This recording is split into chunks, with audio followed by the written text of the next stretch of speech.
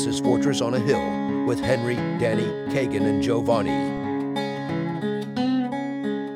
Welcome to Fortress on a Hill, a podcast about U.S. foreign policy, anti-imperialism, skepticism, and the American way of war. I'm Henry. Thank you for joining us today.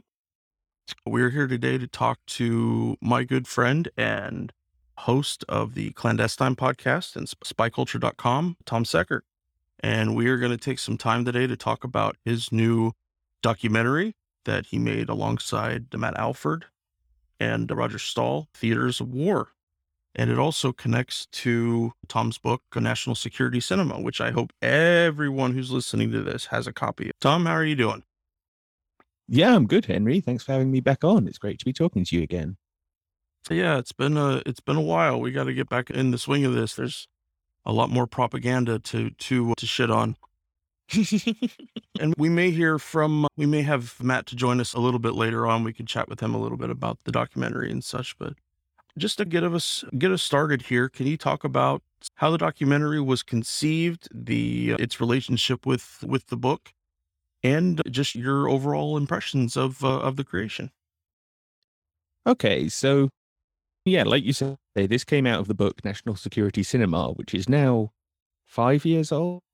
Yeah, it's just over 5 years old. I think we're actually talking a couple of weeks after its 5th birthday, you could say, which Matt and I wrote way back in 2016-17. That was the first main creative output from Matt and me collaborating, because we'd been working together on a lot of my freedom of information requests into the whole military entertainment liaison office and other government agency liaison offices as well. So we'd been bouncing ideas off each other for a while. We'd always talked about a documentary or some kind of film adaptation of the book, because we knew that can reach a different audience. But it was a question of, do we have the production ability? How would we get any kind of funding for that? And then Roger came along sometime in 2018, I think it must have been. And Roger has made documentaries before. He's written multiple books about this and related subjects. Certainly he's written a lot about war media in general. He loved the book. He wanted to do some kind of documentary, not necessarily a version of the book. That may have actually been where the idea started, was some sort of adaptation of the book. But in the however many years since then, this thing was in development for over a year before we even really got a map of what sort of film it was that we wanted to make.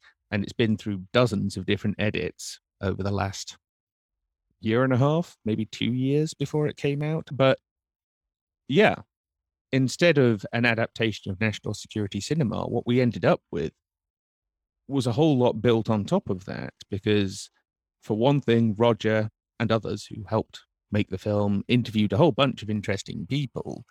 So on top of the various experts, the academics, the people who've been writing about this for years, we also had a bunch of highly original stuff, people who either hadn't been interviewed before or had never been asked these questions before. Roger and Matt also made a number of visits to different archives. So the whole, the paper trail basis for the story and for the revelatory parts, the new information, that is just so much larger than what was possible back when we wrote National Security Cinema. So the whole thing is, like I say, it's so much bigger than where it started.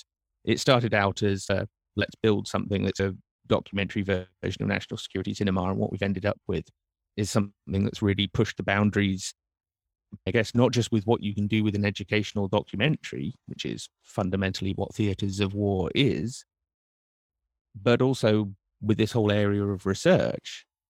We really laid out not just the story of primarily the Pentagon in Hollywood, although there's quite a lot of CIA stuff in there too, but why did we not know this before?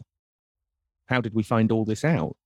That side of the story we also told in this, as well as some of the, if you like, human interest stuff, the impact on real people's lives. That comes up time and time again in the documentary. And that's a very deliberate choice that we made. We said there's no point just making an educational documentary. There's no point just making a 90-minute PowerPoint presentation with a voiceover. You know what I mean?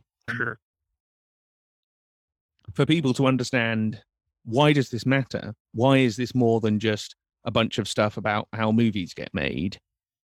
You have to ground it in reality. And the reality is constant war. The reality is mass surveillance. The reality is human rights abuses on an astonishing scale.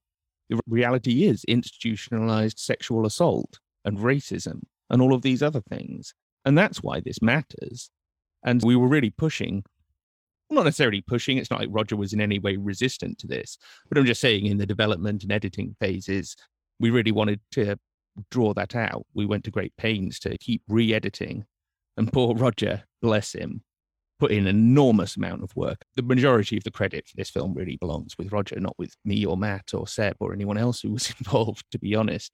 And he put in an enormous amount of time in making sure we could situate all of this, the investigative, revelatory material, in a real world that has some serious problems, and that these films and these TV shows are either covering up these problems or helping to normalize them. And either way, that's a pretty terrible thing. So I'm very happy with what came out. This is probably the creative thing that I'm most proud of, aside from my own website, which is something I've been doing for 10 years and is enormous and extensive and far bigger than any one documentary could ever be. But yeah, it's probably second only to my website. Since we're going to be talking about Top Gun Maverick today, and also probably a little bit on Top Gun, are there any other films that stick out as much as Top Gun and Top Gun Maverick in terms of fitting this mold that they've created for films, in terms of the whitewashing certain things, leaving out the enemy if they possibly can, only positive U.S. depictions, that kind of thing? Yeah, I would say the Transformers franchise, because the enemy in that is an enemy that doesn't exist. It might as well be anonymous. It's just some alien robots that we don't even really know that much about. So it's just an enemy onto which you can project whatever metaphor you like. To a certain extent, the superhero movies. Yeah, the the Marvel Cinematic franchise, Universe absolutely would fit in this, yeah. because they are fantastical. They are fantasy movies, but they're in our world. You know what I mean? There's a lot of stuff in them that is clearly, this is the real world that we live in. It's just got superheroes and aliens and monsters and Thanos and all of that in it. And we've talked before about Iron Man, and we pointed out they never actually say that he's in Afghanistan and that these terrorists or militants or whatever are effectively the Taliban or some offshoot of the Taliban, something like that. They never really name them as such, but everyone knows who they are. So again, it's a bit like in Top Gun, both Top Gun movies. Those are the ones that immediately spring to mind from the last 20 years or so. They're the ones that we really drew out in theaters of war. They keep coming up time and again as we look at different examples of different things and how they've played out. Those are certainly two franchises that the military have had their teeth in a big way, and which aren't the conventional. They're certainly not war movies, are they? No. They're not the conventional sort of Hollywood propaganda that people might think of. They're the kind that will probably be so much more effective precisely because it has a vaguely defined enemy. So it's just a sort of a thing to hate, a thing to despise and want to see destroyed.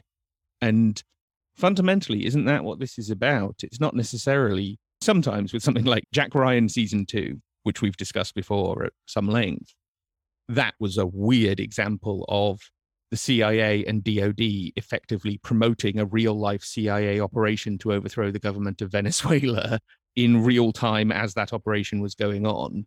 That's not something that happens all that often. It's only really things like Jack Ryan and Homeland that do that. Whereas the big screen, the big cinema productions, it's about laying down emotional and psychological patterns. It's not so much about telling you who the enemy is. It's just that there is an enemy out there and you need to fear them. And you need to look on these people as the heroes, and not even these people, these institutions as the heroes who are going to deal with this problem for you. That's as long as people come away believing in that pattern of thought and feeling those feelings over and over again, they know it doesn't really matter. We can just tell them who the enemy is at any moment, the designated enemy, and they'll buy into it because they've already got that psychological shape in their minds. So you don't have to keep saying it's the Russians, though they have also been doing that. You don't always have to do that. You just have to keep telling them there is an enemy out there. The world is complex and dangerous, and we need these institutions to protect us because otherwise we're done for. And then you can then just tap into that and say, oh, today it's Syria, tomorrow it's Yemen, next week it'll be Russia, week after it'll be the Chinese. Doesn't matter. There's other ways of handling that, if you know what I mean. Yeah, as long as they've created this suitable framework that allows people's minds to immediately register who goes in what column, and that it completely tosses aside any rational criticism or anything that might not be agreed upon between different viewpoints. I realized this morning that I'm studying the battles of Fallujah right now from the Iraq War, and I've never watched American Sniper, which I'm sure most people remember, the film with Bradley Cooper portraying former Navy SEAL and all-around piece of shit Chris Kyle during his time fighting in Fallujah. And I don't want to watch it, but Nor have I, Henry, man. I remember thinking about it a lot when it first came out, and this was a little bit before I started working on anti-war things, and I just never got around to it. But the portrayal there, I think that's the only one I've found that, or I've noticed from going through different things, looking for different war movies on Fallujah, that they actually have a story in there. I'm sure most of it's bullshit. I know it's about Chris Kyle, and it was infinitely full of crap about his many kills and his missions as a SEAL. But in some ways, that also makes him the perfect person to promote in that way, because he is was very adept at bullshitting people in that way, giving a little bits here and there that tell people that they're really learning something when he could just simply be lying his ass off. But no, it's interesting to know now just that we're all just idiots to our government. We're all in this particular way, that most people are willing to get onto the side of that the government lies to us about any number of other things, but that when it comes to this fictional world, that people give it a much longer leash on that set of ideas. That is, oh, it's a movie, whatever. And when that kind of plays into both sides of it a little bit. Here's a question. If you actually had a lot of TV dramas, The Wire is a great example, that studies government institutions and portrays them how they are, with all the lies and the corruption and the incompetence and the dysfunction and all the different problems that they have. Do you think people would have a much more realistic understanding of government institutions and when they lie and when they screw up and when they're corrupt and when they're conspiring and when, all this different stuff, rather than just a sort of generic, oh yeah, they steal our money and we don't really get a good quality of service back for it. But deep down, we do need them because it might be aliens or illegal immigrants or criminals or Russians or whatever, but there's something out there that we've got to be afraid of. There's something out there we've got to dehumanize and be angry and hostile towards. And we don't want to have to deal with that ourselves because we're busy playing Fortnite. So I guess that's what the government's for. Whereas if you actually had, like I say, more realistic and skeptical depictions of the government as a whole, so it wasn't this contrast between a rather, I guess, cynical view of government in general, but a very heroic view of the security state, because that's so skewed. They don't trust these parts of the government, but you've got to trust these parts. Yeah. Why? There's nothing coherent about that view. Come on. If you're going to be skeptical of the whole lot, I say, that's what I am. Our pop culture has all sorts of weird skews and biases in it. And a lot of that is down to which organizations, whether corporate or governmental or whatever, are actually in there influencing this and shaping it in order to push their own agendas. And some of them are doing it far more effectively than others. And as a result, millions upon millions of people believe a bunch of stuff that's, like I say, incoherent gibberish, really. But what I'm getting at is that it's not just that the government thinks we're all idiots. It certainly does. But it's that they know deep down that the thing that drives what people do, which is the most important thing, is how they feel. Yeah. It's not necessarily what they believe, because their beliefs can be I guess all of our beliefs to some extent are going to contain contradictions and be incoherent and be a bit fractured and messy around the edges and be subject to change when we learn new things. And we are somewhat confused, all of us, as to quite what the hell is going on. So, like I say, what really drives action is how people feel. Well, what influences how people feel better than an emotionally loaded narrative presented in a really dramatic, engaging way? I don't think anything has a greater influence than that, other than the actual circumstances of people's lives. But I'm talking in terms of propaganda. I'm talking in terms of if you're someone who wants to influence how people feel. I actually think this is more effective than any of that stuff like the Cambridge Analytica or any of those other social media companies targeting ads at that whole sort of targeted audience analysis and targeting these political ads at people because they think they fit into one of these however many 62 different psychological boxes, because it's about something more fundamental than that. It's about what gets rewarded. It's about cause and effect. It's about where is the threat coming from and who's going to deal with it. It's about what actions do they take and whose are successful. Is it the people who are trying to find a diplomatic or creative solution, or is it the people who just go gung-ho with violence? In Hollywood, 99% of the time, it's the violent ones. They're whose actions get rewarded. And so that tells everyone, in a situation like this, when you feel frightened and angry, the answer is violence. And that, like I say, that emotional association, that psychological association is a more powerful driver of people's actions and what they will tolerate on their behalf in terms of the actions of the government than probably any other form of propaganda that exists. And so that's, like I say, why it matters. That's why this is so important. Yeah, and I know for me, and we've talked about this many times, that as someone who watched a ton of films growing up, that who's my old man's favorite film to this day is Die Hard. And I totally And one of yours and one of mine. Yes, no, it's a great movie. It really is. But that the narratives and the ideas that came across in that before I actually started studying the topic separately from the creation of the films, it allows people to convince themselves that they have an understanding of things they have zero understanding of because of the pomp and circumstance of it, how everything looks, how everything fits, the fact that a guy who is dressed like a general gets thought of as a general in our minds, and that I carried all that with me into being in the military and probably for a few years after that before studying it. You had mentioned earlier about normalization and that a great portion of the censorship that happens in terms of dealing with the entertainment liaison offices and such is their ability to simply deny support to movies that they don't want, that don't have the views that they want. And in essence, the story doesn't continue, that there's no film from that. I know you've told me about lists and lists of them. And that in addition to that, you have, if someone chooses to still make the same film that they wanted to without DoD support, but in need of military hardware, 13 Days by Oliver Stone is a good example, that they have to go to really great lengths. And of course, to get that equipment, to use it, I read about having to repaint airplanes to make them look like Americans. I think the 13 Days was the Philippines or... Yeah, it was the Philippines doubling for Cuba. And the Filipino Air Force doubling for the US Air Force. But so many movies never see the light of day just because that their depiction requires this certain equipment or know-how or whatever.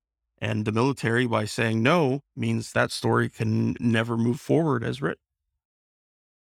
There are films. This is one of the most important aspects of like you say, the whole way the censorship works, is that there are certain things that they simply don't want you to know about, or at least for a long period didn't want you to know about. Whether that's shifted in recent decades. On some subjects, it absolutely has. On other ones, they're still very censorious. But yeah, you take something like Iran-Contra. There are actually at least a couple of dozen movies made in some way influenced by Iran-Contra. But the only ones that went and tried to get government support got shot down, and most of them were never made. And the ones that were made, obviously, didn't have the production value that they would otherwise have attained. The only one I can think of that actually gained government support was one called Tough But Deadly from 1995, which I don't know if it was straight to video, but it certainly wasn't far off straight to video if it wasn't. And it's a really wonderful, bad comic action movie. And it features the army smuggling drugs through an army base and stuff like that, which is why it got rejected by the Pentagon. But the CIA, for some reason, had the filmmakers in and were willing to talk to them. And there are actually a couple of shots of Langley in there and stuff like that. But that's very much an outlier. And that's, I think, a mistake, basically, that they made. But yeah, there are several, just in terms of Iran-Contra movies, there are several that would have been made that in some cases had big stars and big budgets and big studios behind them. And the Pentagon just said no. And in some cases, they pursued it more heavily than that. They would go, when the filmmakers would then go and talk to another Navy or another Air Force, if that was a friendly one, particularly if it was a NATO country, the Pentagon would reach out to them and say, yeah, we'd rather you didn't support this movie either. We'd just rather this movie didn't get military support because we think we can kill it. And I remember you remember that online Navy conference? We feature a bit of it in Theatres of War, where Roger's grilling the guy over Lone Survivor.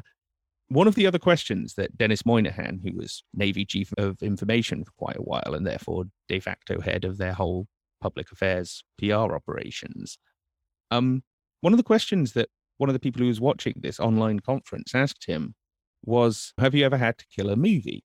Has there ever been a movie that you just had to stop it from getting made? And he sat there and ummed and ahed a bit and said, no, I don't remember there actually being one during his time as head of Navy Chief of Information, which very much strongly suggests they can do this, they do this. He just couldn't remember one in that moment. Because he's maybe getting on a bit in years. He's retired now, so you know what I'm saying? Yeah. At any point say, oh no, we don't do that. We don't kill movies. We're not a censorship program in Hollywood stopping movies from getting made because they're saying things that we don't want them to. He said, no, he basically just said, yeah, we do that. But one isn't coming to mind right now. I'm not sure if we did that when I was there. Which is kind of an astonishing thing to say, but it's how many people were actually watching that online conference. So I guess he thought he could get away with it. Or maybe it's just retired military types. They tend to loosen up a little bit and say some things that maybe they shouldn't. People can interpret that a number of different ways. But you know what I'm saying? That they are absolutely doing this. There are loads of movies that never got made because they depicted the Iraq War in a way they didn't want, that they had a subject like the military liaison missions. This is a great one. In the 1980s, someone was trying to make a movie about the military liaison missions, which were a kind of military intelligence exchange program with the Soviet Union that took place in Germany. So you'd have some Soviet military intelligence officers coming over to West Germany and talking to primarily Americans, and you'd have some American ones going over to East Germany and having a look around and having some discussions and whatever. And this was some kind of rapprochement. This was some kind of diplomatic exchange as much as anything between these two militaries that were otherwise very hostile towards one another. And they went to the Pentagon and said, this is our script, this is our story. And they said, no, we're not going to do any film that has the military liaison missions as a central feature of the storyline. We don't want people to know about this. We don't want people thinking about this. We don't want people conceiving of the Cold War in that way.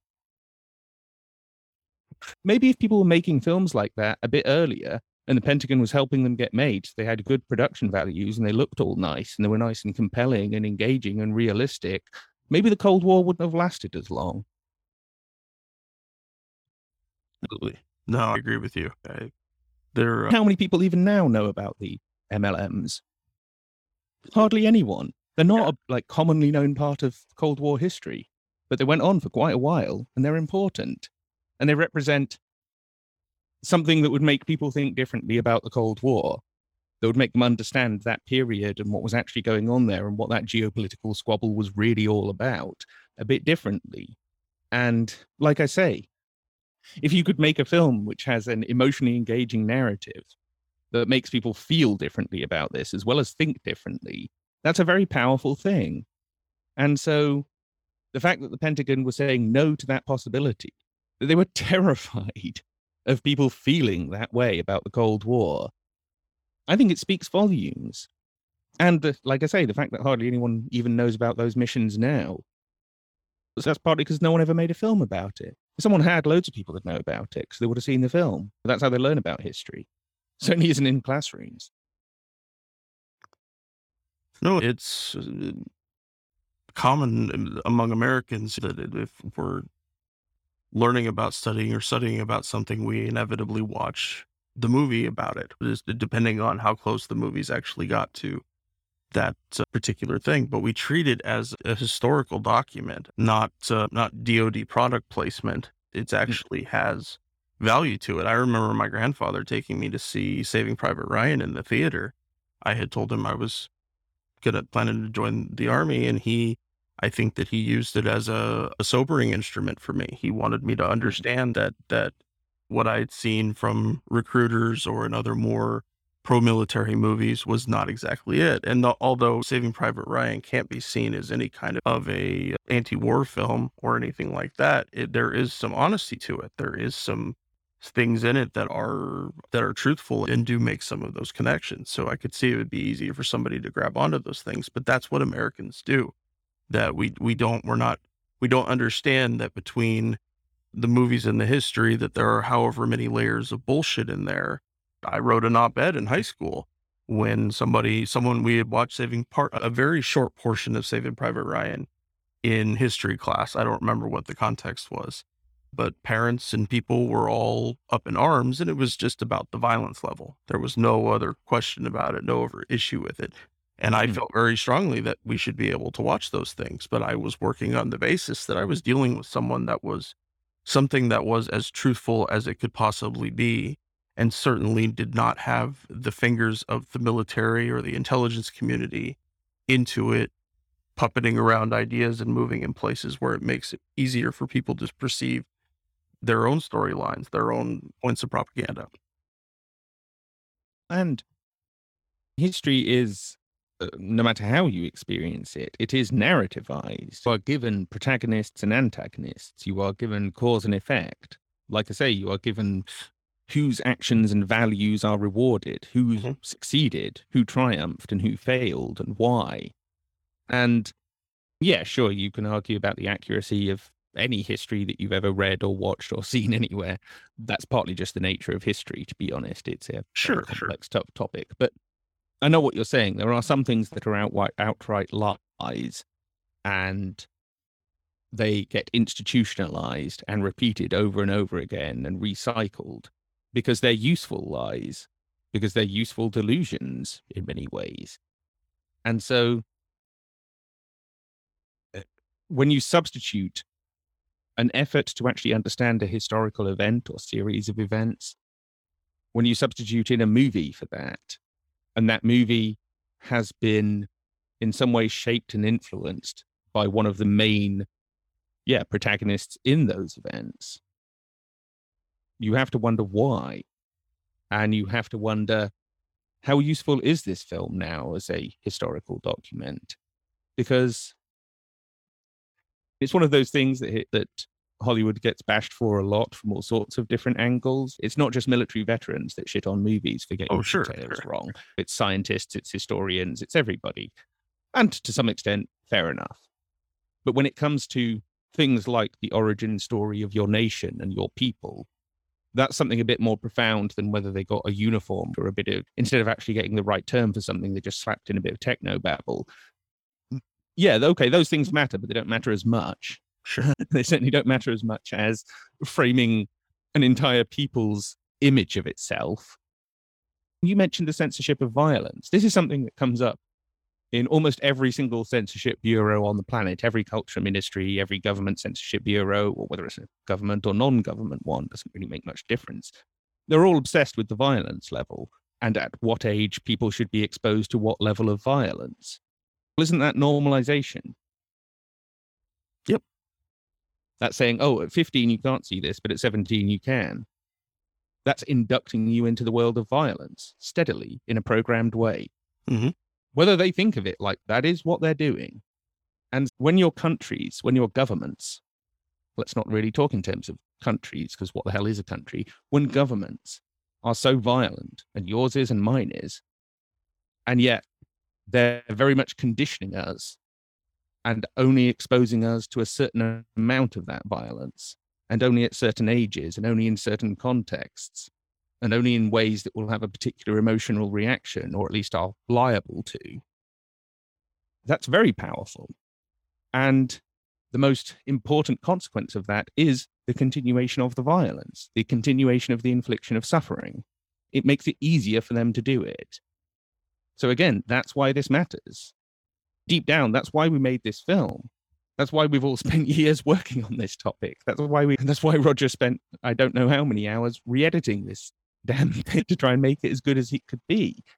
Is because these things matter. We're all actually, to some extent, moved and upset by all of this.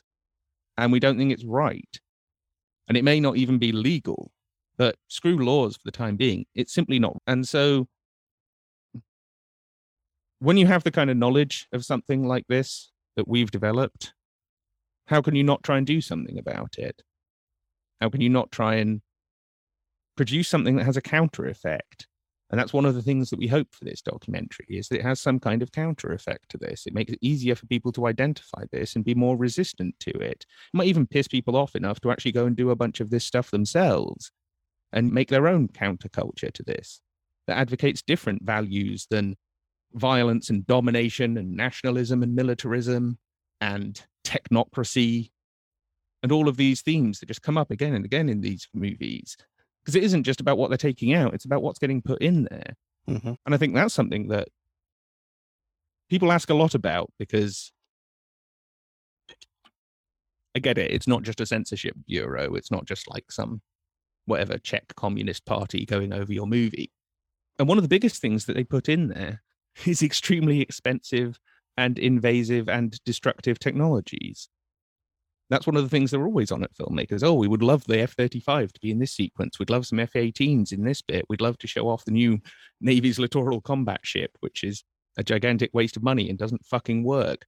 But according to Hollywood, it works beautifully, because look at all these movies and TV shows it stars in. And again, it makes it easier for them to do this. It makes it easier for them to spend enormous amounts of money on these things that don't work. And even when they do work, are just horribly destructive, both to the environment and to nature and to everything good about the world. And to us, there is a self-interest here that we can't let hold of. We shouldn't just let go of, either. It makes it easier for them to do all of that. That's wrong as well. Because imagine what we could do with those resources if we weren't blowing them on pointless F-35s that still don't work 10 years after they were supposed to be perfected. So again, all of this stuff matters. All of this stuff has enormous consequences. And it isn't just about war. It's about our lives. It's about who we are. It's about what we actually want to do with our societies and with ourselves. And when Hollywood is bastardizing that on behalf of a state which just constantly spies on us and routinely abuses us and is happy to just exploit us whenever it's expedient to them, like I say, I can't just let that stand. We couldn't just let that stand. That's one of the reasons why so much time and effort has gone into not just the documentary, but everything that I and Matt and Roger and the rest of us have been doing. I'm offering quite rambling answers to your questions. I appreciate it. You definitely contributed to one convert right here. And I'm sure that there are lots of people I know. I've spoken to many of them who have found your work, and to a lesser extent about your work, my work, just doing interviews with you and stuff, but that place those questions for people so that as this moves forward and they see those kind of things, that they're not, it's not still being stuck into the amalgam of propagandizing that they've been put through by their government. That at least if they have to, they at least get a chance to say, maybe I'm going to think about this for an extra second, or maybe I'm going to ask myself, was that really true? Did that bizarre thing that seemed great for the story, but did it actually happen? The answer 9 times out of 10 is no, it didn't. Yeah. Every once in a while, but no, normally extraordinary stuff doesn't happen. That's why it's extraordinary, not ordinary. Let's move on to talk about Top Gun and Top Gun Maverick for a minute. Sure. But before we do, just to bring us into the right context, Would you mind sharing a little bit with the listeners about the tailhook incident and how it fits into the story of Top Gun 2? Yeah, sure. In 1986, Top Gun comes out. It obviously promotes this heavy drinking, womanizing, party animal culture within the Navy, which was a very real thing for sure back then, and to a certain extent still is now. And then a few years later, they were gearing up to make Top Gun 2. It'd been in some kind of development for a while, because obviously the first film was very popular, very commercially successful. They were always planning a sequel, and with provisional DoD approval and support. But then the tailhook scandal hit the news. And this was the story that at the 1991 Tailhook Conference? I think, yeah. Which is a big naval and marine aviator conference. Lots of pilots go basically turning up to a big hotel in Las Vegas for a weekend.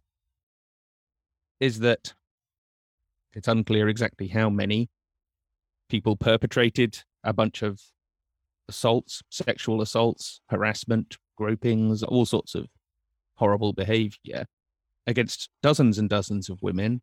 A bunch of men got assaulted as well. And naturally, when this hit the headlines, it was a story that people hadn't heard before, because the military had done so well at covering this up in the years prior, including with the help of Hollywood, that it caused a great upset to a lot of people. This wasn't how they wanted to think of their military. This wasn't how they wanted to think of the men in the military behaving at its simplest. And so when the Top Gun producers turned up and said, yeah, that thing we've had in development, we're gearing up, we're getting ready to go now, the Navy said, no, there's just no way we're going to do anything that's going to remind people of Tailhook right now. We're not going to do anything that looks like that, because we can't, basically. The Overton window has shifted. The limits of conversation and moral values have shifted. People have a different perception of this now. The real world has actually taken over for once and had dictated to the PR people rather than the other way around. And as a result, Top Gun 2 just wasn't made.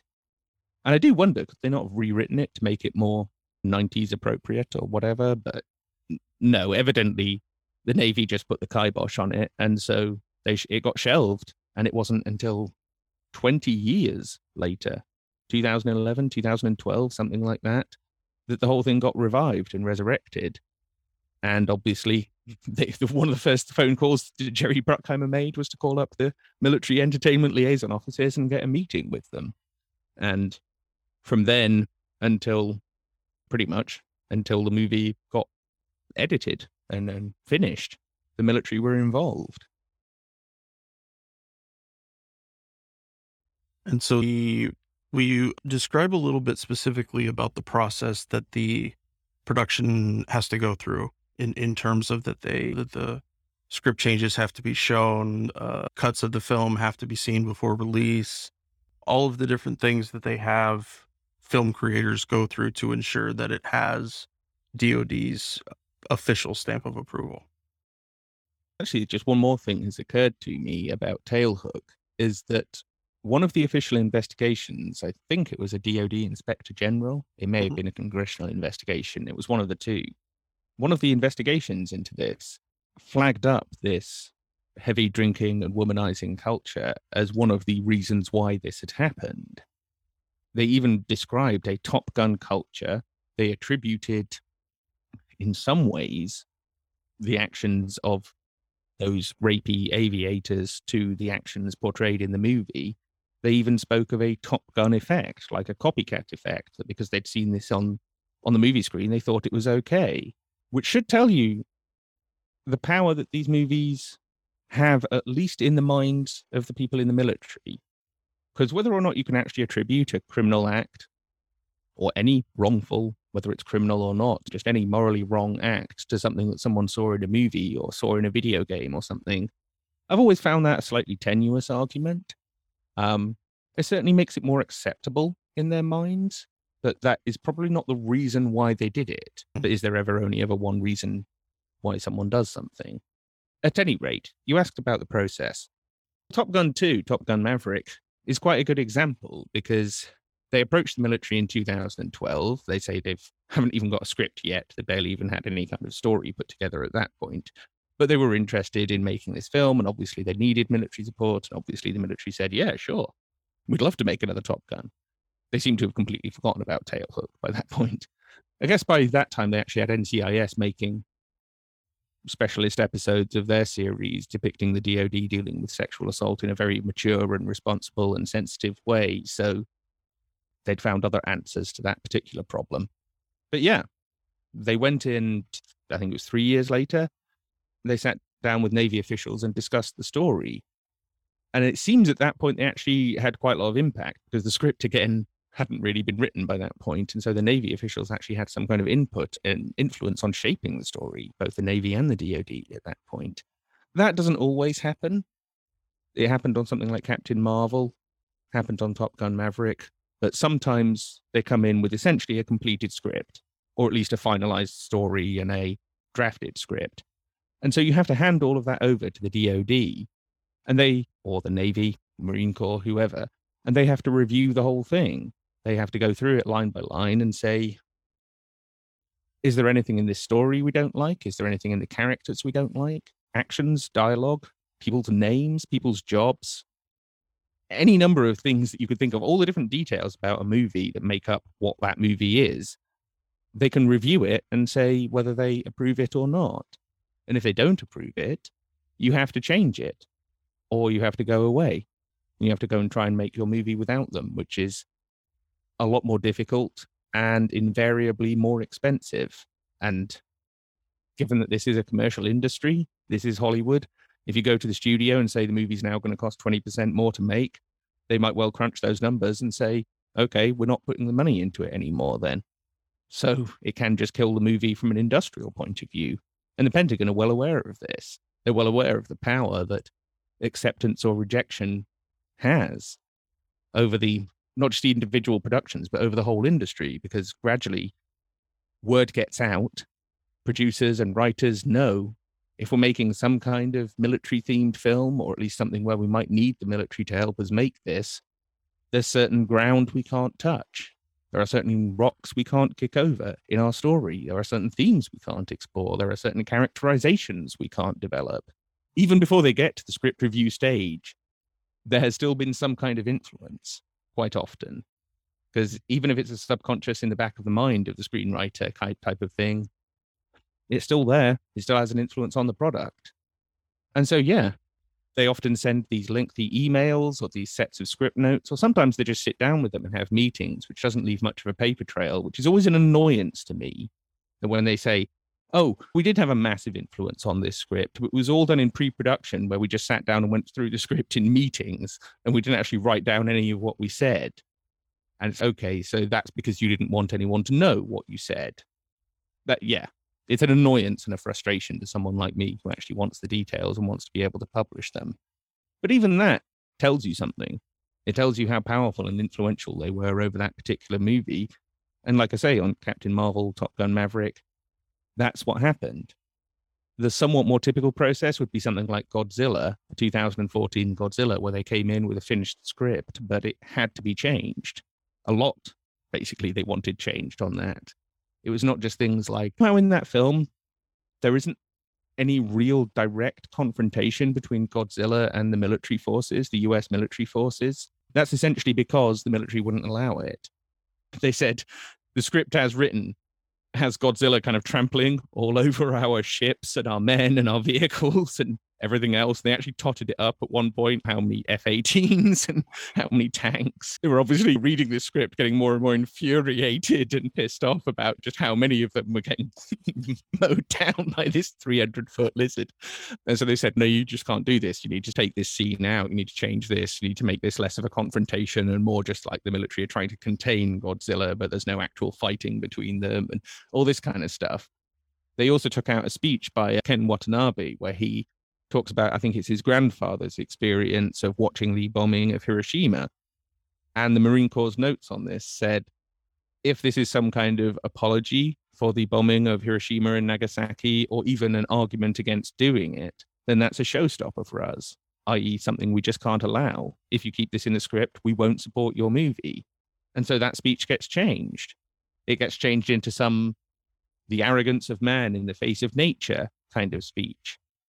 And that's a fundamental thematic shift, especially in a franchise which originated as an anti-nuclear weapons story, where Godzilla is a metaphor for the bomb.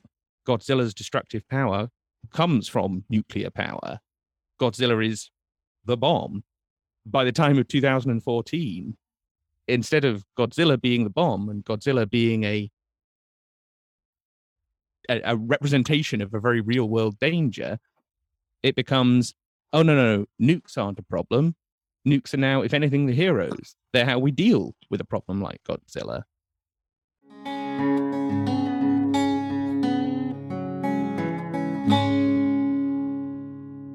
The guys and I love doing the podcast. Being able to share our experiences in the military with allies and supporters means the world to us. But we can't do all the work. We need you to share an episode of ours with somebody, anyone, who you think might be affected by it. Young people looking to join the military or parents advocating for one, conscientious citizens who care about the violence the U.S. wages in their name, advocates for women and people of color who understand the harsh environment the military creates for minorities and inflicts on minorities across the globe. Yeah, please share those with them. We get asked often what people can do to help support the podcast. One very powerful way is to help us grow and reach more people is to leave us a review. You can do that on iTunes, which is the best place to leave a review. iTunes does reach the most people these days. The next best place is Facebook. Go to our Fortress on a Hill Facebook page and look for the reviews tab. And finally, there's Patreon, where we're blessed to have an array of wonderful supporters helping us for some of the podcast's expenses. Those who contribute $10 or more a month will be mentioned here as an honorary producer, helping keep you, our listeners, stocked with new episodes. But you don't have to contribute $10 a month to help us. For as little as $1 a month, you can help us keep going, paying for hosting and storage fees, transcribing old and new episodes, promoting and expanding the podcast, and more I'm sure I can't think of at the moment. So let's bring out these honorary producers, and they are Fahim Shirazi, James O'Barr, Adam Bellows, Eric Phillips, Paul Appel, Julie Dupree, Thomas Benson, Janet Hansen, Tristan Oliver, Daniel Fleming, Michael Caron, Zach H., Ren Jacob, Howard Reynolds, Why I Am Anti-War Podcast, Korgoth, Rick Coffey, and the Status Quo Podcast. You are all the engine that helps us power the podcast. Thank you so much. However, if Patreon isn't your style, you can contribute directly to us through PayPal at paypal.me/fortressonahill. Or please check out our store on Spreadshirt for some great Fortress merch. There's t-shirts, mugs, phone cases, and a whole lot more. And now let's get back to the podcast. We're on Twitter at Fortress on a Hill and also Facebook.com at Fortress on a Hill. You can find our main blog page and our full collection of episodes at www.fortressonahill.com. iTunes, Stitcher, Google Podcasts, Patreon, Spotify, you name it. Anywhere you listen, we're waiting for you. And hey, we're always in the market for more Patreon supporters. Please consider becoming a member at patreon.com. If you're not into doing a monthly payment, think about giving us a couple bucks on PayPal. The link is in the show notes. Skepticism is one's best armor. Never forget it. We'll see you next time.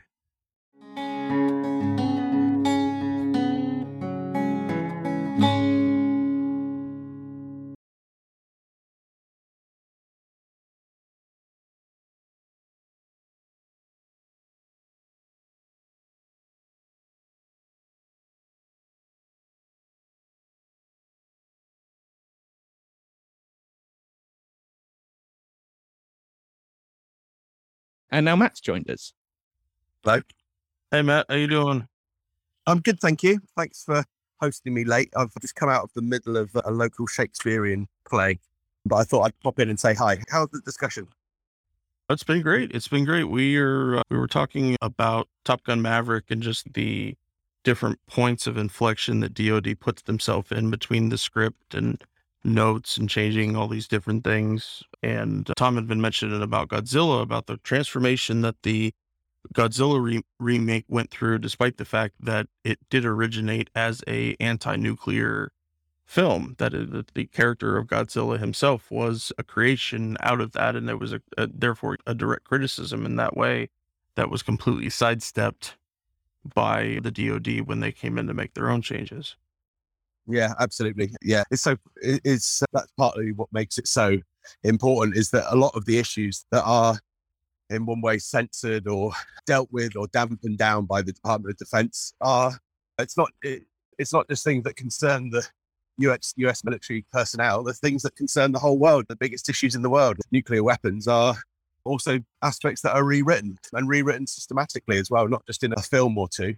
That's what makes this whole topic so important. It's just so pervasive. You've seen Top Gun, haven't you, Matt? Yeah, I went to go and see Top Gun 2, a couple of weeks ago when it first came out in Britain. Did you see it as well? Yeah, I've seen it. Yeah. I actually haven't seen it yet, but I think I get the gist. Yeah, you're not missing much. I was quite surprised that it's got very good reviews. And so I was trying to keep an open mind about it for sort of entertainment purposes.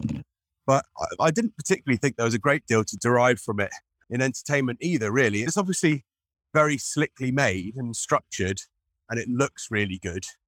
But there wasn't really anything very surprising in it, or it was just very unmemorable. It was quite bland, wasn't it? Yeah, bland. Yeah, really bland. Yeah, I'm trying to even remember how it ended now. I guess we won. I guess it was all fine after they bombed that Iranian nuclear plant, which no strategic military analyst thinks at all. Everyone thinks it would escalate at that point if the West was to do it. I can picture in my brain stacks of boxes of paper in Phil Strubb's office that have these forms, and like of 9 out of 10 questions, the answer is already there. Verdict, US wins. So even Phil Strubb can't go in and change the shit, but it works for any movie. I recently saw The Undeclared War as well, by the way, Tom. Sorry if this is slightly sidetracking you from your discussion. Please do push ahead with the rest. That's all right. I watched the Channel 4 series, The Undeclared War, based at GCHQ, and that was similarly teeth-grindingly terrible. With Simon Pegg. I love it. The trailer says, "This is really serious," or something like that. And then it cuts to Simon Pegg. It's not very serious then, is it? The guy who does Shaun of the Dead and is pissed in every single one of his movies for a laugh. And then he's the head of some division within GCHQ.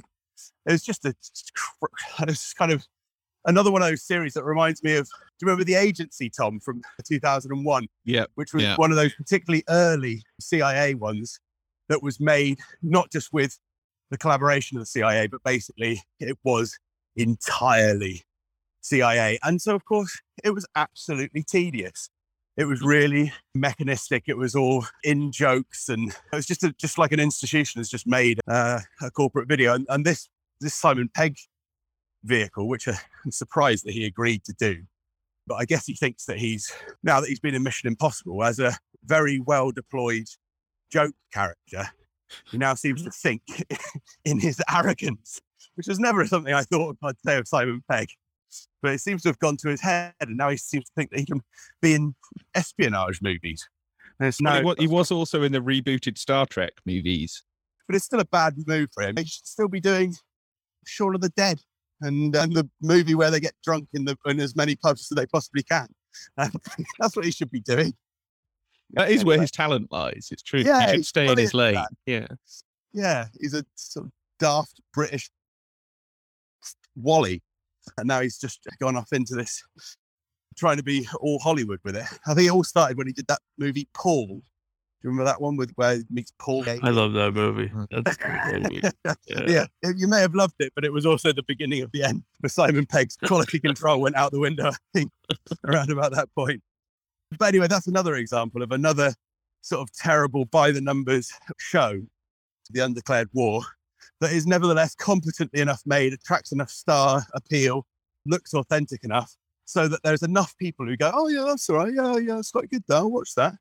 And then you almost can't fail to make something competent because you've got the whole government behind it, and the whole. Do you know what I mean? It's a It's just all a shame. The whole thing is a shame. Everything we're talking about is a great pity. That's all I'm saying. The Unknown War sounds, the way that it's set up sounds a lot like The Long Road Home. That it was that for anybody who's a veteran of Iraq, they could look at that and what is this shit?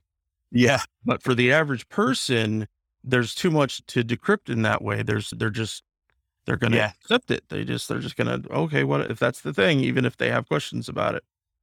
Yeah. So you may as well just say, oh, it must be roughly right. Yeah. Let's trust Simon Pegg. Simon Pegg's an incredibly trustworthy, lovely actor and man and got a great public image. Oh yeah, I'm sure that's what it's like. I'm sure it is a little. It's the same with Kiefer Sutherland with 24. It's yeah, I really want him to be in charge of killing people in this country. He's got the best when it comes to torture. He knows exactly when to do it. But of course, in practice, in the real world, it's a terrible idea because it's very rare that you're going to get that kind of perfect decision making by anyone. It's definitely not going to be Simon Pegg who's going to be the person at the end of the apocalypse when someone is literally pressing that red button in the president's suitcase. It's not going to be someone as cool as Simon Pegg. It's going to be some frazzled bureaucrat who's just realized standard issue government sociopath. Yeah. Have to be that guy that Ron Howard's brother that gets cast in lots of his movies. And remember when he was the analyst in Apollo 13. Yeah. And he really did seem like he would be one of those frazzled NASA workers. His face just told you that. Yes. Yeah. Yeah. He would be well cast. He should be the guy who's head of GCHQ or whatever. Yes. It's a terrible thing. But there are lots of these. They're almost like procedurals, aren't they? So a bit like the detective equivalent of procedural TV series where you just potentially make hundreds and hundreds of the same formulaic thing. And everyone just likes watching it because they're thinking about sort of that sort of thing. Do you know what I mean? It's like people like it's reassuring because it just delivers the same thing. Yeah, or like all the murder team, homicide and detective programs that are on TV.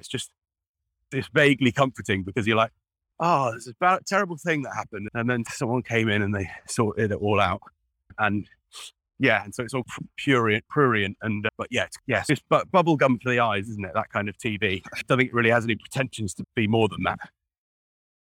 I want to go back for a sec to the blandness that you guys mentioned about Top Gun Maverick, and that one thing we touched on a little bit, Tom, that the DoD and entertainment liaison offices, that in addition to all the other things that they do, that they push this Disney-fied evangelical Christian model of movies. The sailors who don't cuss, no nudity, of course, nothing cool or offensive, that the only thing that is tolerated enormously is favorable depictions of the US or the UK or whomever, and that heavy violence is almost always tolerated. This is one of the astonishing things about it, is that they won't allow a drunken sailor to pick up a woman at a bar and have a one-night stand, but the following day, even though he'll probably have a hangover, he's fine to bomb an Iranian nuclear facility. It's a very strange set of values as to what's taboo and what isn't. And obviously, there are reasons for that. There are motives behind that as to it's what Roger refers to as sanitization. They want a very clean image of the military. They don't want anything bloody or grungy or emotionally complex or anything that's going to leave a bad taste in people's mouths. But at the same time, they do want to promote war. And so it's very difficult to promote war when war is 90% horrible, grungy, dirty, unpleasant, emotionally difficult, if not outright traumatizing, and so on.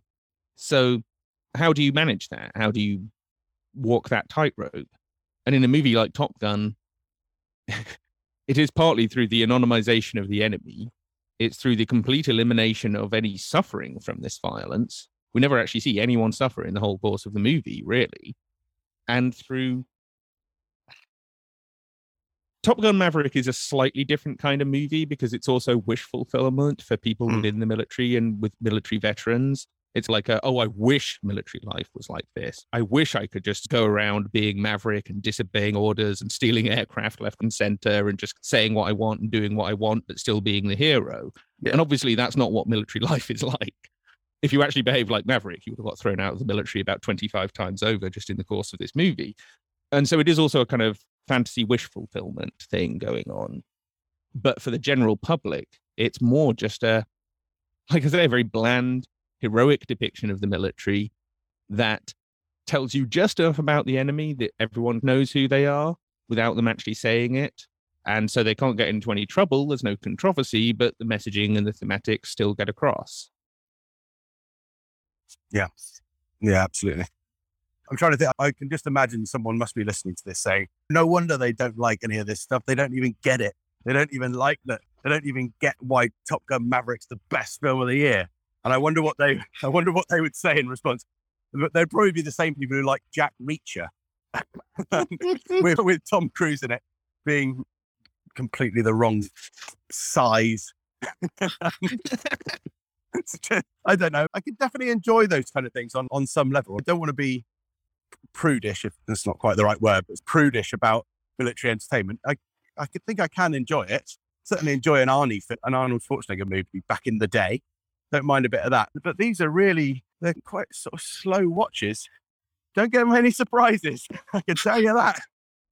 At one point, Tom Cruise, the only bit I can remember from it actually, only probably 3 weeks ago, Tom Cruise gets a large bar bill and he doesn't think he can pay it until he goes to the bank first. That's some tension right there. And then they really have to pull up hard to get up over a cliff, I think. I think he's right. Those are the two bits that I remember. I remember thinking, oh, poor old Tom, you have to go to the cash point. Oh no, mate. Tap that overdraft. Yeah. Massive dramatic stakes. And didn't they built a new bar on one of the bases, didn't they, for the film? Yeah, the hard deck bar, which is like where about, I don't know, maybe 20% of the movie actually takes place. There's quite a lot of scenes in that bar. That was built on one of the naval air stations. And in fact, after they finished shooting, it was like stored in a hangar or a warehouse at this naval base because they thought they might want to use it for promotional things. They might have some sort of live TV event from the bar or whatever. But then obviously all the COVID stuff happened and the movie got delayed. And so I think it's just been sat there. This dismantled bar set is possibly still just sat in a warehouse on a naval base with nothing happening with it. And I'm not sure if that's ever been resolved. It's a nice image in my mind of just how rotten this whole relationship is. That there is this set from what is probably going to be the biggest movie of the year, just sat in a naval warehouse, probably getting leaked on because the roof hasn't been fixed recently and that kind of thing. Yeah. It's nice to think that this glossy, glitzy piece of military propaganda is now reduced to a bunch of wood and cardboard that's slowly getting moldy and damp in a Navy warehouse. That's a good example for how flimsy all of the truth is in it, that it's all pretend and put up and then it's taken back down, and because it was never real to begin with. And of course, all the various rules that they have to follow going to the different bases, ensuring they don't damage anything or they don't see things they're not supposed to. And if they see things they're not supposed to, that they sure don't film them. And if they film them, that they don't never get shown, and on they go. Yeah, sure. And why has no one chased this up? I found this out by reading through the documents, and I can understand why people haven't figured that part of it out. But has no one, ordinary journalists, chased this up? Because it's quite widely been reported that this bar was built on the naval base. Has no one asked, is it still there? What's happened to it? Because it's I just mean out of those so many hundreds and hundreds of articles about this movie, no one's really chased that thing up. But then Top Gun Maverick is fascinating for the media's response to it, because Matt said reviewers have been overwhelmingly positive. I'm not quite sure why. This movie didn't strike any massive chord with me. I can't see. It's not, I don't know, The Avengers in 2012. I can understand why everyone went crazy about that movie, because it is actually a very well-made movie and totally delivers on what everyone would want from it. Whereas this is it's just a soft reboot of Top Gun. There's no surprise in it. There's nothing particularly funny about it. There's no real emotional high point. It is like Top Gun procedural almost. And so there's that element. Yeah, it wasn't really channeled. I couldn't because people have watched Top Gun 1 and enjoyed it on ironic levels, or maybe just enjoyed it on nostalgia levels, but they didn't seem to really channel that kind of love or fandom as much or as well as I thought they could. But then maybe there just wasn't a great deal to the original movie. Anyway, I slightly feel like I'm crapping on the Top Gun franchise from a great height. The point that I always come back to is that there are occasionally some good military movies, but also the other problem is that this is definitely not just about one movie. It's about these thousands and thousands of movies and TV shows that we identify as being messed around with by the national security state. But sorry. One of the other things that me and Roger in particular picked up on was how many really bland articles there were about, oh, this is the military Hollywood relationship. Top Gun Maverick is some kind of military recruitment vehicle. And it's, yeah, sure, it is a recruitment vehicle, but it's a bunch of other things beyond that. That isn't the only purpose of this. Yeah. And it's, this is how the mainstream media often deals with this subject, is they say, oh, we want to do a Top Gun's coming out, so we've got to do something about military in Hollywood. Okay, we'll dust off the same old crap that we wrote the last time we wrote this article, which was probably for Captain Marvel 3 years earlier. Maybe we'll phone up the DOD's office and get some quote from them, so then we can pretend we've actually done some journalism. And then they just write the article. But at the same time, there have been a whole bunch of stuff, largely coming from Roger and myself, to be honest, or at least originating with us and then spreading out from there, that's much more critical, that's actually explained, like what happened on this film, why this film is important, that this is a window into, as Matt says, a world of hundreds of movies, thousands of TV shows, many thousands of products, if we're including the whole security state in this conversation, and things like that. And like Alan McLeod's article for Mint Press, that got picked up by a whole bunch of different places and inspired a bunch of other articles of its own, including pissing off Task and Purpose enough to they did this thing where they posted a reference to that article on their social media and encouraged their largely veteran audience to shit on the article, and then took those responses and turned them into their own article. It was totally manufactured. It was fairly shameless on their part. But the fact that it's provoking that much of a reaction, the fact that they can't just let that stand, shows that we're getting somewhere. It shows that what we're saying about this has reach, and that it's challenging some people and it's forcing people to think and feel differently, or at least to react in some way. If we were getting ignored, we probably would have given up by now, but we're not. We're provoking reactions. And that means, like I say, you're getting somewhere. And so Top Gun Maverick is not just a fascinating case study in terms of the movie itself and how the DoD were involved, but also in the reaction, the media conversation around the movie, I think has been quite illustrative of both the good and the bad about the discussion of this issue. I think that the Task and Purpose article points to that next sort of way that they will try to defend this very layered onion. They will ultimately say, if they are challenged more about this, they will say, of course, we've got the right to recruit. And that's what that article was basically saying. So what are these stupid academic types think that we're doing? Of course, we're going to recruit. Of course, it's just a movie, but all those kind of arguments.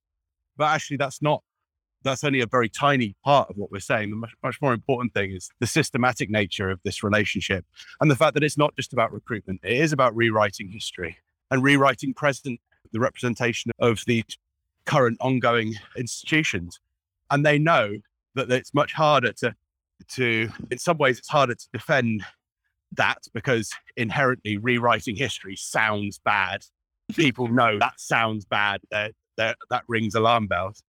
But equally, they have got, if we can break the back of that and say, look, if we could get to a point where enough people really recognize that it isn't just about recruitment, and that's not really what we're banging on about particularly, then the next thing would be, how are you rewriting history? And that's where the real challenge begins, because then you get into the real world. Is the US military representing Russia in an appropriate way, or Iran in an appropriate way? Is the US military representing itself in an appropriate way, in an accurate way? And those are much bigger questions. And I think at that point, although I still think they'll be on relatively firm footing, I think it will just be starting to rock underneath them, because you begin with that issue of, why are you having to do this anyway? How bad has your reputation become I'm referring particularly to the CIA here rather than the military itself. But the CIA, as we know, had that problem going back to the mid-70s, where it started to become associated with assassinations and all sorts of unpleasant activity. And then again in the 1990s, when there were some calls for it to be disbanded from the Senate. And so it's like, why are these organizations having to do so much to improve their reputations?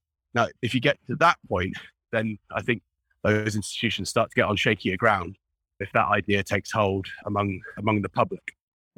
And we've actually seen a resurgence in recruiting numbers dropping precipitously in the last few years. And so that if they're having an effect, it sure isn't the effect that they want it to have in terms of the overall policies and actually getting people in boots and making them into soldiers or whatever in terms of joining the CIA.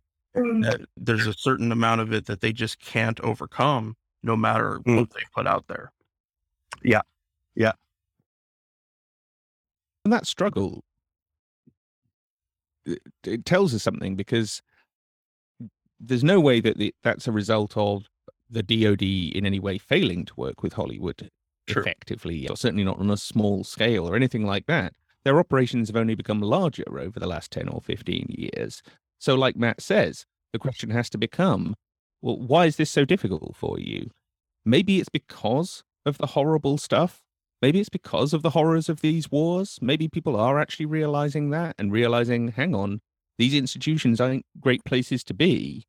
That's why less and less people are thinking it's a good idea to sign up, despite being bombarded with more messaging telling them to sign up than they've probably ever experienced before. And there is also a problem of, again, like Matt says, this isn't just about recruitment, but since that's what we're talking about, there is a problem of redundancy, that because people have had 100 years of movies telling them to sign up to the US military, and in this country, something like 100 years telling them to sign up to the British military. After a while, that becomes a bit stale. It becomes background noise. How many Transformers movies can you watch and still be emotionally affected by them, since they're all the same? You know what I mean? Yeah. There's only so many times you can hear something and it still actually chimes with you. Eventually it does. You do just start to tune it out. And one might ask the question, has this massive expansion, particularly over the last 30 years in the whole government entertainment liaison office phenomenon, is it actually starting to have a counter effect, that they've actually gone too far, that they're doing this too often and too much? And so these messages aren't getting through as effectively anymore, because it's just, oh, that's just what you hear in a movie. That's just what on a TV show. So from a normalization point of view, it's great, because then it does just become the way the world is. It does just become background noise. But if you're actually trying to provoke a response, you're actually trying to get people to do something or say something or believe in something, the more you push, the more it just becomes, oh, that's another person telling me to do or think something and I don't care anymore. Yeah. Because we live in such hyper-mediated reality and such hyper-mediated lives that there's only so much effect any individual thing can have on us anymore, because there's always something else to look at. There's always something else somewhere else for our attention to go. And so that actually creates a real quandary for them. The more they've tried to weaponize that process, the harder it's actually become to maintain the simplicity of emotionally resonant messaging that they want. So I'm actually quite optimistic about where this might go over the next 10 years or so. Maybe I'm being naive. No, I think that mainstream media is at a very severe crossroads in this way, that there's going to continue to be this kind of media that does continue to get picked up, and they're going to have to comment on it in greater ways somehow, even if it's mostly subterfuge or just distractions, because there won't be anything they can say in response anymore. There won't be. It's just, why hasn't the New York Times done more extensive work on this, or the Post? Or it's going to become that question is, yeah, you guys, and also they don't want to ever seem like they're behind the times in keeping up with in that way. So they'll start off with stories that are much more linear, much more pick and choose. But after a while, it was like, Tom, because you guys get the actual fucking documents. How do you argue with it once you've gotten to us? Oh, this asshole did say this thing. I guess you're not full of shit. It's there. It's not like it's written in just some novelization where they came up with stuff like this.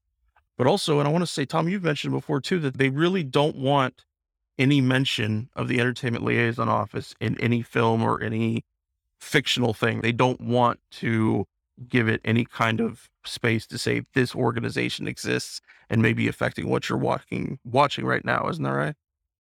Yeah, they do tend to go out of their way to try and avoid. They do an awful lot with reality TV, for example. And you'd think it'd be very hard to make a reality TV show without kind of letting in on the fact that the military are basically there, stood behind the cameras at the same time as the producers and everyone. Yeah. So, for example, there's the YouTubers, the Dude Perfect YouTubers. They did a Top Gun promotion where they go and mess around on an aircraft carrier for a couple of days. And that episode starts with a call from a naval commander saying, yes, we've approved you to come on board our aircraft carrier for a couple of days. And we've looked down the list of things that you want to do, and we'll try and make as many of them happen as we can. There might be a few that we can't thing. And that's not what happens. Yeah. You don't go to the naval commander. You go to the Entertainment Liaison Office. You don't get that call from a commander. You get that call from an Entertainment Liaison Officer, because it's all handled through them. It's all handled through the PR people. So that first 30 seconds of that episode is a lie. And it's a lie to cover up, how did this come about? Why is this being made? What is this thing? Even this 20-minute video that we're watching on YouTube. And I'm using that because it's a really stark example, and it's also because of what I was writing about earlier today. But there's tons of this sort of stuff where it's like, in order to find out that they even worked on a production, sometimes they're not even credited at the end of the film. They're not credited on a Suicide Squad, the James Gunn one from last year. There's a bunch of other government agencies, Government of Panama, other places that they've filmed or got tax credits from or whatever. They're credited, but not the DOD. We had to find that out through the documents. Why not? That's one of the biggest films of last year. That caused a great stir, but it seems that I was pretty much the only person who spotted that. And the only reason why I spotted it was because filing relentless freedom of information requests and going through piles of documents. Maybe we shouldn't have to find that out. Maybe we shouldn't have to do that in order to find out that the military made this film that's basically about glamorizing US black operations in Latin America. Because that actually matters. That's still going on. That's been going on for 140 years, maybe longer. That's a big part of the history of Latin America and just of the relationships between the Americas in general. That's not something that should be promoted in a superhero movie by the government without us knowing about it. Surely it shouldn't be that difficult to find this crap out. It really shouldn't. Not that I'm complaining. I don't mind doing it. I'm just saying. What would you do, Tom, if it all came crashing down? Basically, we achieved the objective of making a much more democratic, less militarized Hollywood system. What would you do with your life? Oh, write about football. My first and true passion. It's only because of stuff like this that I'm not just doing something easy like writing about football. Because trust me, I can make a living doing that. I'm quite good at football commentary and stuff. But maybe I'll start doing that alongside this. But yeah, it would be something simple like that. Something nice. Because honestly, reading about war crimes and then reading about movies and how the movies were rewritten to prevent the depiction of the war crimes being accurate, after a while does wear on you psychologically. It does. It does. It's not the nicest way to spend lots and lots of your time, but it is necessary. So, well, fellas, I think that's a great place for us to wrap it up for today. Thanks to you both for coming and chatting with me about this. I really enjoyed the discussion. I'm sure our listeners will as well. Is there anything either of you guys would like to plug? We'll make sure we have good links for the documentary and for National Security Cinema. And then, of course, to Tom's site. Matt, I'll get with Tom, make sure I'm not sure. I think you have a site. I can't remember at the moment, but.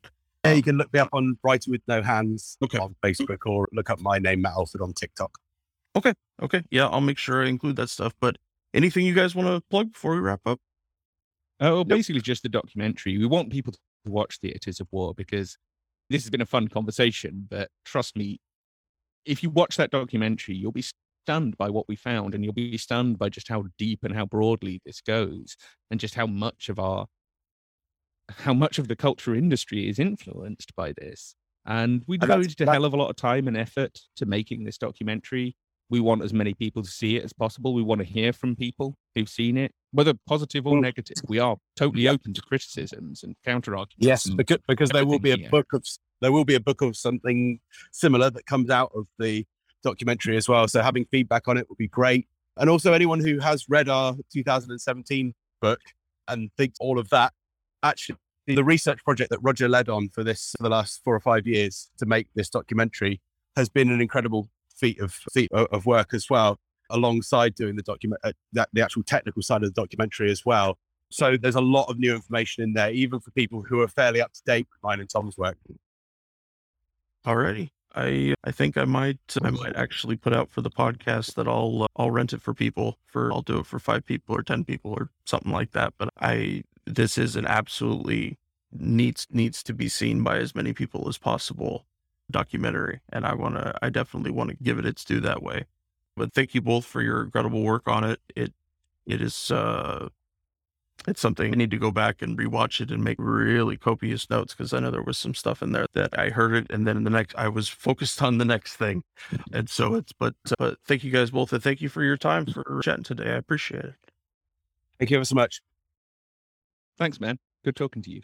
Good talking to you too. You guys take care, and we will talk again soon. Okay. Take care, man. Bye. We're on Twitter at Fortress on a Hill, and also at Facebook.com at Fortress on a Hill. You can find our main blog page and our full collection of episodes at www.fortressonahill.com. iTunes, Stitcher, Google Podcasts, Patreon, Spotify. You name it, almost anywhere you listen, we're already waiting for you. And hey, we're always in the market for more Patreon supporters. Please consider becoming a patron at patreon.com. And if you're not into giving us a monthly payment, think about giving us a couple bucks on PayPal. The link is in the show notes. Skepticism is one's best armor. Never forget it.